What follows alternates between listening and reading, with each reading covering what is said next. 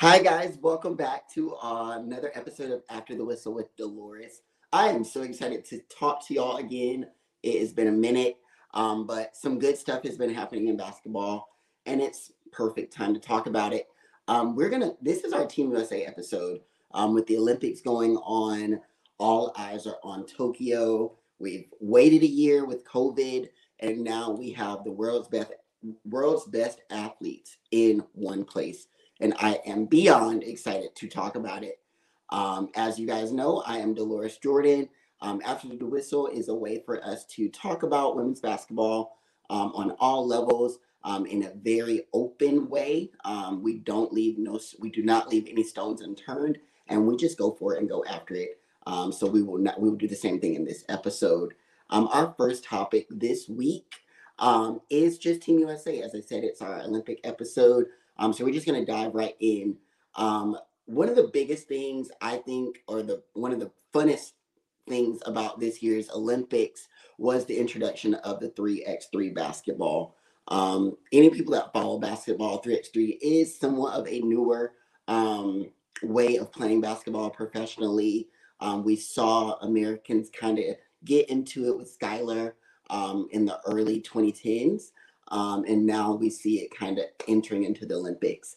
Well, this team this year was crazy. So the initial team started off with Alicia Gray, Stephanie Dolson, Kelsey Plum, and Katie Lou Samuelson.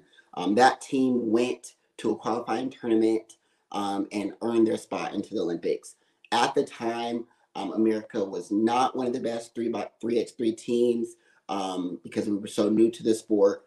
And so we had to do a lot to get into the Olympics. Well, shortly before the Olympics took off, Katie Lou Samuelson was removed from the team because of COVID. So Jackie Young from the Las Vegas Aces had to step into that role. And we knew that that would kind of change the dynamic of the team. If you know Katie Lou Samuelson's game, she is a knockdown 3-point shooter. So losing her and her size definitely was somewhat of a detriment to the team, specifically because that team had been practicing together and getting ready specifically to just go to this Olympics. But the 3x3 team got to Tokyo and they did not disappoint. 3x3 is a short game. Anywhere from 10 to 15 minutes is about how long you will see the girls play. So you got to be on it from jump. And the player that was on it from jump was Alicia Gray. This is her tribute. Alicia Gray was the X factor in Team USA winning this Olympics. If you think you can debate me about this, I got the stats, and it's time to talk about them. So, in individual statistical leaders for this year's Olympics. So, points per game, the top 10 players. Kelsey Plum led. She had 6.1. Alicia Gray was number 9 on the list at 5.3. So she was number 9 out of 10 of the top 10 in points per game. Then we're going to slide on over to player value. Player value. In 9 games played, Alicia Gray had 68.4% player value. The next highest American was Stephanie Dolson at 4, and then Kelsey Plum was at 8. Alicia Gray's player value was 10 points higher than the next person. So if she was first place, second place was 58.8%, almost 10 whole points higher than the next highest person in terms of player value. Then we go into shooting efficiency. Alicia Gray was number 5 in shooting percentage, shooting efficiency. Then in shooting value, Alicia Gray was number 6 in shooting value.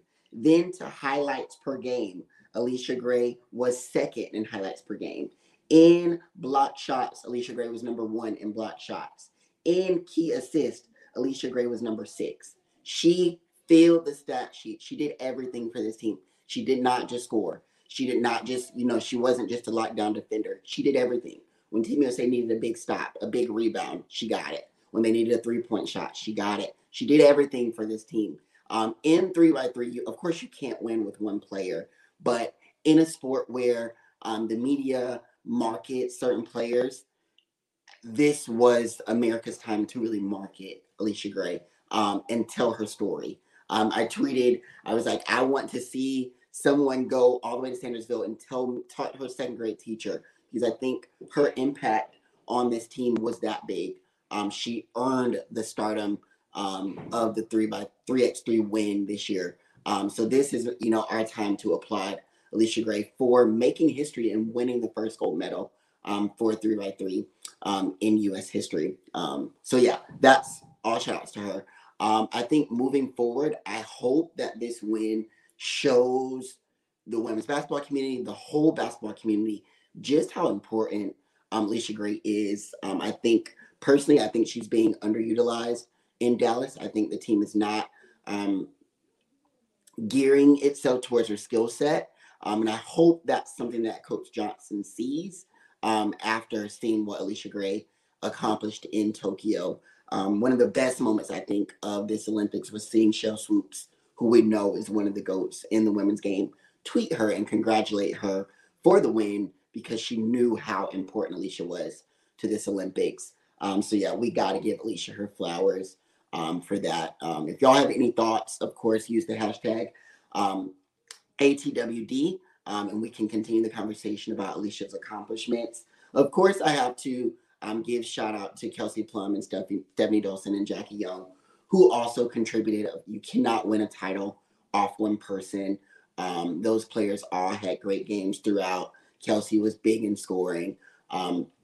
Stephanie was really big in getting on the boards and, getting those easy twos with her size. Jackie was knockdown defender, and always was there to give the starters some rest. So just turn up for, 3x3. I can't wait to see, 3x3 in the next Olympics, hopefully. I can't wait to see what the WNBA or USA Basketball does to, make 3x3, to build on the momentum. So many people were tweeting about 3x3, so many guys. We always get the kitchen comments about staying, but I saw more men saying, oh my God, 3x3 is amazing. These women are, the best. So I want to see more of that, and the WNBA specifically building on that and developing, a crop of USA players that if they don't make the 5x5, or if they don't even see themselves as a 5x5 player competing for 3x3, so many people were tweeting and they were saying, they want to see like a Kennedy Carter or Arike Ogunbowale, in a 3x3 setting. And I mean, I could see it, like, players that can beat somebody off the dribble, players that are quick, that can score. Those are players that you want to see in 3x3. So hopefully we can see some of those, ladies in the next Olympic cycle. Moving right along, this segment I have to attribute to my favorite women's basketball player. You can call me biased. Dolores is an A'ja Wilson stan, and this Olympics has shown us the rise of A'ja Wilson. I'm kind of in awe. I think every year A'ja is a player that continues to show us that she continues to grow. She's indispensable, and she is going to be, by the time her career is over, in the GOAT conversation, if not the GOAT of them all. On a team that is stacked in the post. At her position, you've got Stewie, who can play the 4. You've got Tina Charles. You've got Fee. And then you've got BG playing the 5. You've got Syl playing the 5.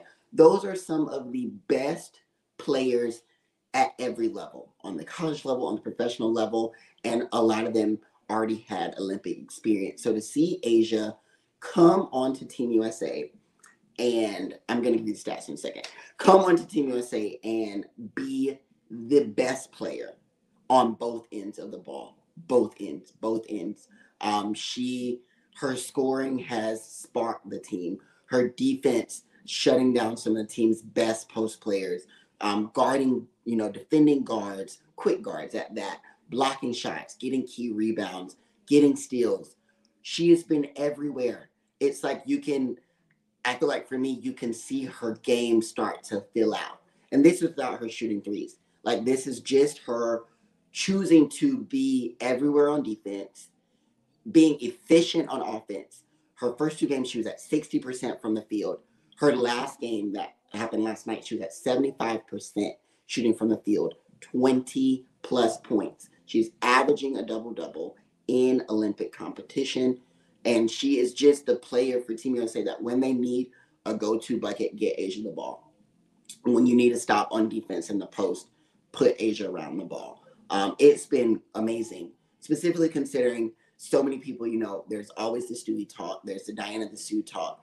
Those three players have been the players, that everyone was kind of looking to take the Team USA reins and lead them to gold when it's a first-time Olympian that is in Tokyo, not showing that she feels any pressure, taking what the defense gives her, and just being that player. She is being that girl for Team USA, period. And it's been great to watch. Great to see her step into her own as a first-time Olympian. She's still just 25 years old. It's so dope. It's so dope. So yeah, all love to A'ja, and her birthday's coming up. That's so exciting. So yeah, to see her possibly win a gold medal with Team USA has just been amazing. Continuing our talk about Team USA, things did not start off, great for Team USA. Going into the Olympic break, there was the long-awaited exhibition with the All-Star, the WNBA All-Stars. Then shortly after that, Team USA lost an exhibition match to Australia without Liz. And that kind of raised some eyebrows. We were trying to see what's going on with Team USA. Diana was out with injury. And the team just looked flat. They didn't have that player, that go-to player. They weren't making shots from the perimeter. The guards weren't really getting the ball into the paint. It was just one of those games where you're looking like, Team USA, you're the best in the world. What are you doing? So it's been interesting to see after that exhibition how the team has grown. And I know a lot of people are still very shaky about Team USA as it relates to what they're doing in the Olympics currently. But I honestly believe that I'm seeing this team kind of find their identity.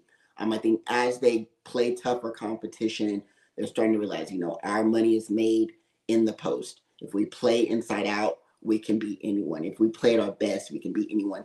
But I think even more so than that, on the defensive end, you see this team starting to understand that we can score, but if we cannot stop teams from the three, we're going to struggle against the best in the world. And so we're seeing Dawn shorten the rotation. A'ja's playing more minutes. Stewie basically doesn't leave the court. You're seeing her kind of rely on those players to win her games when it matters. And so, I think these are great signs because the team hasn't been together as they're made for long. But I feel like I'm seeing them each game kind of gain trust in each other. Who's our go-to? Who do we need to get the ball to in these situations? So I'm excited to see what happens as they start to get into the medal rounds because Belgium is looming. And if that is who we meet in the finals, it's going to be crazy. So I hope I'm right about this team gaining momentum because if we don't, we could potentially lose the streak. And everyone knows that would be a disaster for Team USA.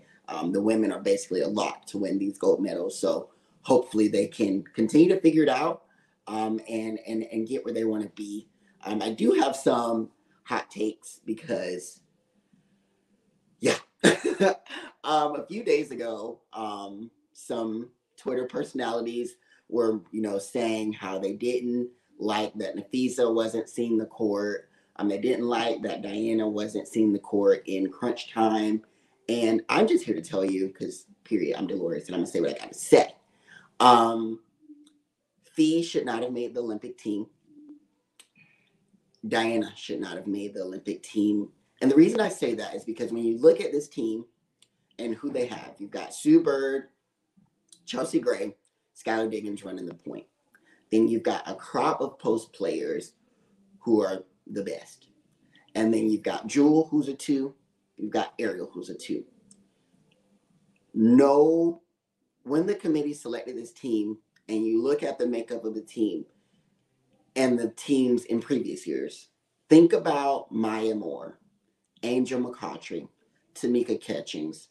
Those players were that 3-player, that small forward in that small forward position who were lockdown defenders, who usually were getting steals, leading to fast breaks, and were knockdown shooters and not and lockdown defenders. That's the thing that's missing from this USA roster. That player that you can stick in the game and her man is going to be in hell. Her whoever she's defending is going to have their worst game. Whoever that player is defending has to play when they're in the game together. They've got to play on both ends because they're going to stress them on offense, and then when the other player's on defense, they've got to worry about that player getting a bucket. And so many people on Twitter have said, a player like Kalia Copper and Alicia Gray, those two players, when I think about a player at the 3 position that Team USA could use, those are the players. Currently, we've got Stewie in that position, and she's playing so many minutes because when the committee selected this team, I don't know if they forgot or they just chose to not get a player, that X factor player that, they might not score the most points, but they do the dirty work on defense. They get the clutch baskets, they get the clutch steal, and we don't have that right now. You're playing 3 post players and 2 guards, 2 small guards, and I think it would have been great in this cycle for them to introduce new blood. Let Diana sit this Olympic cycle. She's got 4 gold medals. She's not the healthiest.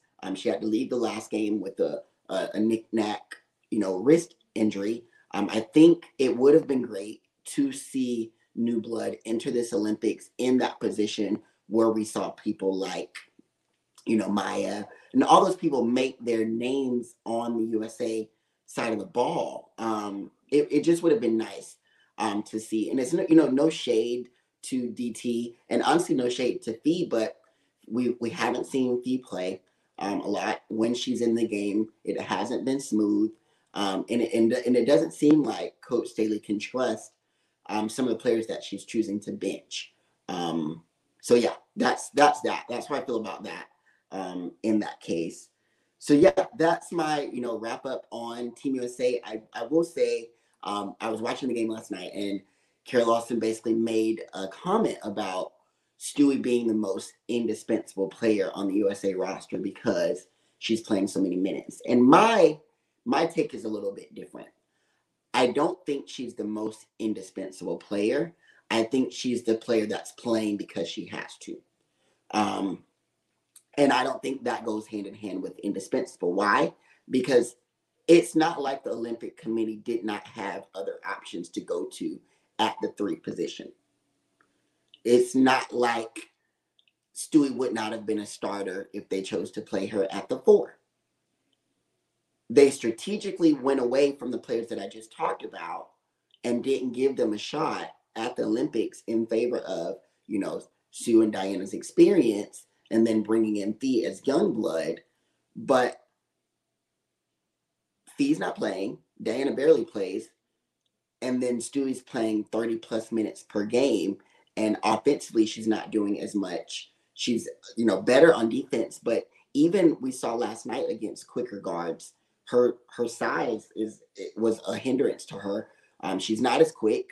She was getting beat off the bounce. We saw Gabby Williams kind of putting her in a blender throughout the game because you don't have someone that is, that same size, that same athleticism that you can put on a player like a Gabby Williams and say, no, she's not. She's stopping at 5 points.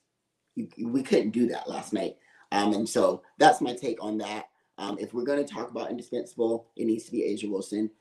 Tell me this team wins 3 games without A'ja Wilson in the Olympics, and I don't believe you. There's no way. If A'ja was not on the court these last 3 games, I don't see them winning all 3. They might have won 2 out of 3. They might have won 1 out of 3. They don't win those games without her. So that's my take on indispensable. Moving on to our next topic. If you watched our last episode or listened to our last episode of After the Whistle, we talked a little bit about, Candice Dupree. And we have good news for you. Candice Dupree is now a member of the Atlanta Dream. Woo! Yes, some people have been calling it. I think it's the perfect move. She's probably going to be making more there than she was at Seattle. She is the player they need. They needed a veteran player that puts their foot down, talks some sense into the drama of ATL. Someone that's solid. I think in terms of the leadership placement, it's perfect.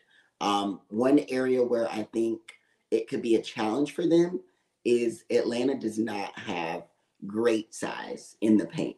If you know Candace Parker's game, she's going to knock down any shot within the 3-point line. All that's her range. She's a great mid-range shooter in a game where mid-range shooting is kind of starting to move away. You're either, getting to the rim or you're shooting the three. Candace Parker fills all that space inside the 3-point line. So they'll get that. She's a career 10 plus point shooter per game. So they'll get that scoring. But I think where this could kind of mess with them is against teams in the league that are bigger at the 4 and the 5. Candace is not humongous. They don't have anyone that's 6'4" plus on the team that can really defend Sylvia Fowles or Jonquel Jones. Those are going to be matchup nightmares. So I think if they want to make the Dupree trade work or the Dupree pick work, I say you go back and pull Kalani Brown in so that you have the big, that big post-to-post passing. You have someone that can get some rebounds. But I think in the leadership, as a leadership pick, it works. I'm interested to see what happens on the court. Also in Atlanta news, Darius Taylor is now the interim head coach for that team. Mike Peterson, of course, stepped down, citing some health concerns. And I think a lot of people saw that coming with everything that had been going on with the Atlanta team. So it's exciting to see a Black coach enter the league and to see what he can do with Atlanta. It's his first shot as a head coach. He's worked with Candace Dupree before. So I think he knows enough about her game to be able to, work around her. And with her not being at the Olympics, of course, she can get in the gym and do some practicing with that team and see if Atlanta can make a run to finish the WNBA season. So yeah, that's the Atlanta news. This won't be a long episode today, but we want to get this tea out for you and talk about it. Our next topic is my way too early college predictions. This is when I want you guys to get involved. As I told you, use the After the Whistle with Dolores hashtag. Message us at Black Bridges. DM me at Get This Dance. We want to hear, what are the teams in college basketball that you think are going to possibly make a run this year? I think, you've got UConn, you've got South Carolina, you've got Stanford. Those are my three, Those are the three that I think are going to separate themselves from the rest in terms of being national contenders. But who's that team that you think could either slip into the Final Four, or who's that team that could upset one of these teams' chances? I say look to the Pac-12. And I know that's cliche considering what Arizona did, but my eyes are away from Arizona. I mean, Arizona will do Arizona. I think they'll still have a great year. But Oregon State, Oregon, UCLA, those three teams, I think if they can get the pieces that they have to work together, those teams can be dangerous. So look, get your eyes on the Pac-12, but I want to hear what you guys think. South Carolina, of course, I think they take the SEC. I think, hot take, I think Texas takes the Big 12. Maryland, of course, is going to take the Big 10. I think the ACC is between NC State and Louisville. Sprinkle some Virginia Tech in there for a surprise pick. And then UConn, of course, will run through their conference. But who do you want to see? Who do you think will be the team that slides into the Final Four and upsets some perennial powerhouses? I want to hear your takes. Again, use the hashtag ATWD, After the Whistle with Dolores. And of course, DM or message us on the timeline. We want to talk to you. And then finally, who has not been excited about NIL? Like seeing athletes possibly make the money that their athletic departments, their college programs were making off of them, seeing that money now enter these college athletes' pockets, NIL is amazing. And I can't go without talking about Aaliyah Boston getting the deal with Bojangles. It's Bow time. Bow for Boston, okay? That, to me, that is why you go to powerhouses, specifically with NIL. Like your name is everywhere. You see players like Paige Beckers at UConn. You see Aaliyah Boston at South Carolina. You see Haley Jones at Stanford. You have these great players that, of course, we're going to go to these great programs with great coaches. But now, with their name attached to these great programs, these players are now going to be able to make money off their name, image and likeness. And you have got big brands like Bojangles who are going to be reaching out to these athletes and allowing them to make money and be the face of their organization and prepare themselves for life after college. They'll leave their schools with a degree. They'll leave their schools possibly going to the WNBA. But they'll also leave college with deals that some WNBA players still don't have. So for me, I think it's so dope because it's bringing our eyes to these college athletes and allowing us to see them not just on the court, but see them, on billboards, on posters, on TV, making money and possibly bringing more eyes and more viewership to women's college basketball and to the WNBA. So I think it's a great decision. I'm excited to see where we go from here. But yeah, super excited for NIL. Super excited to see the rest of the Olympics and super excited for the WNBA to return. Chat with us. Can't wait to do this again with you guys on After the Whistle. Love you all. Have a great day.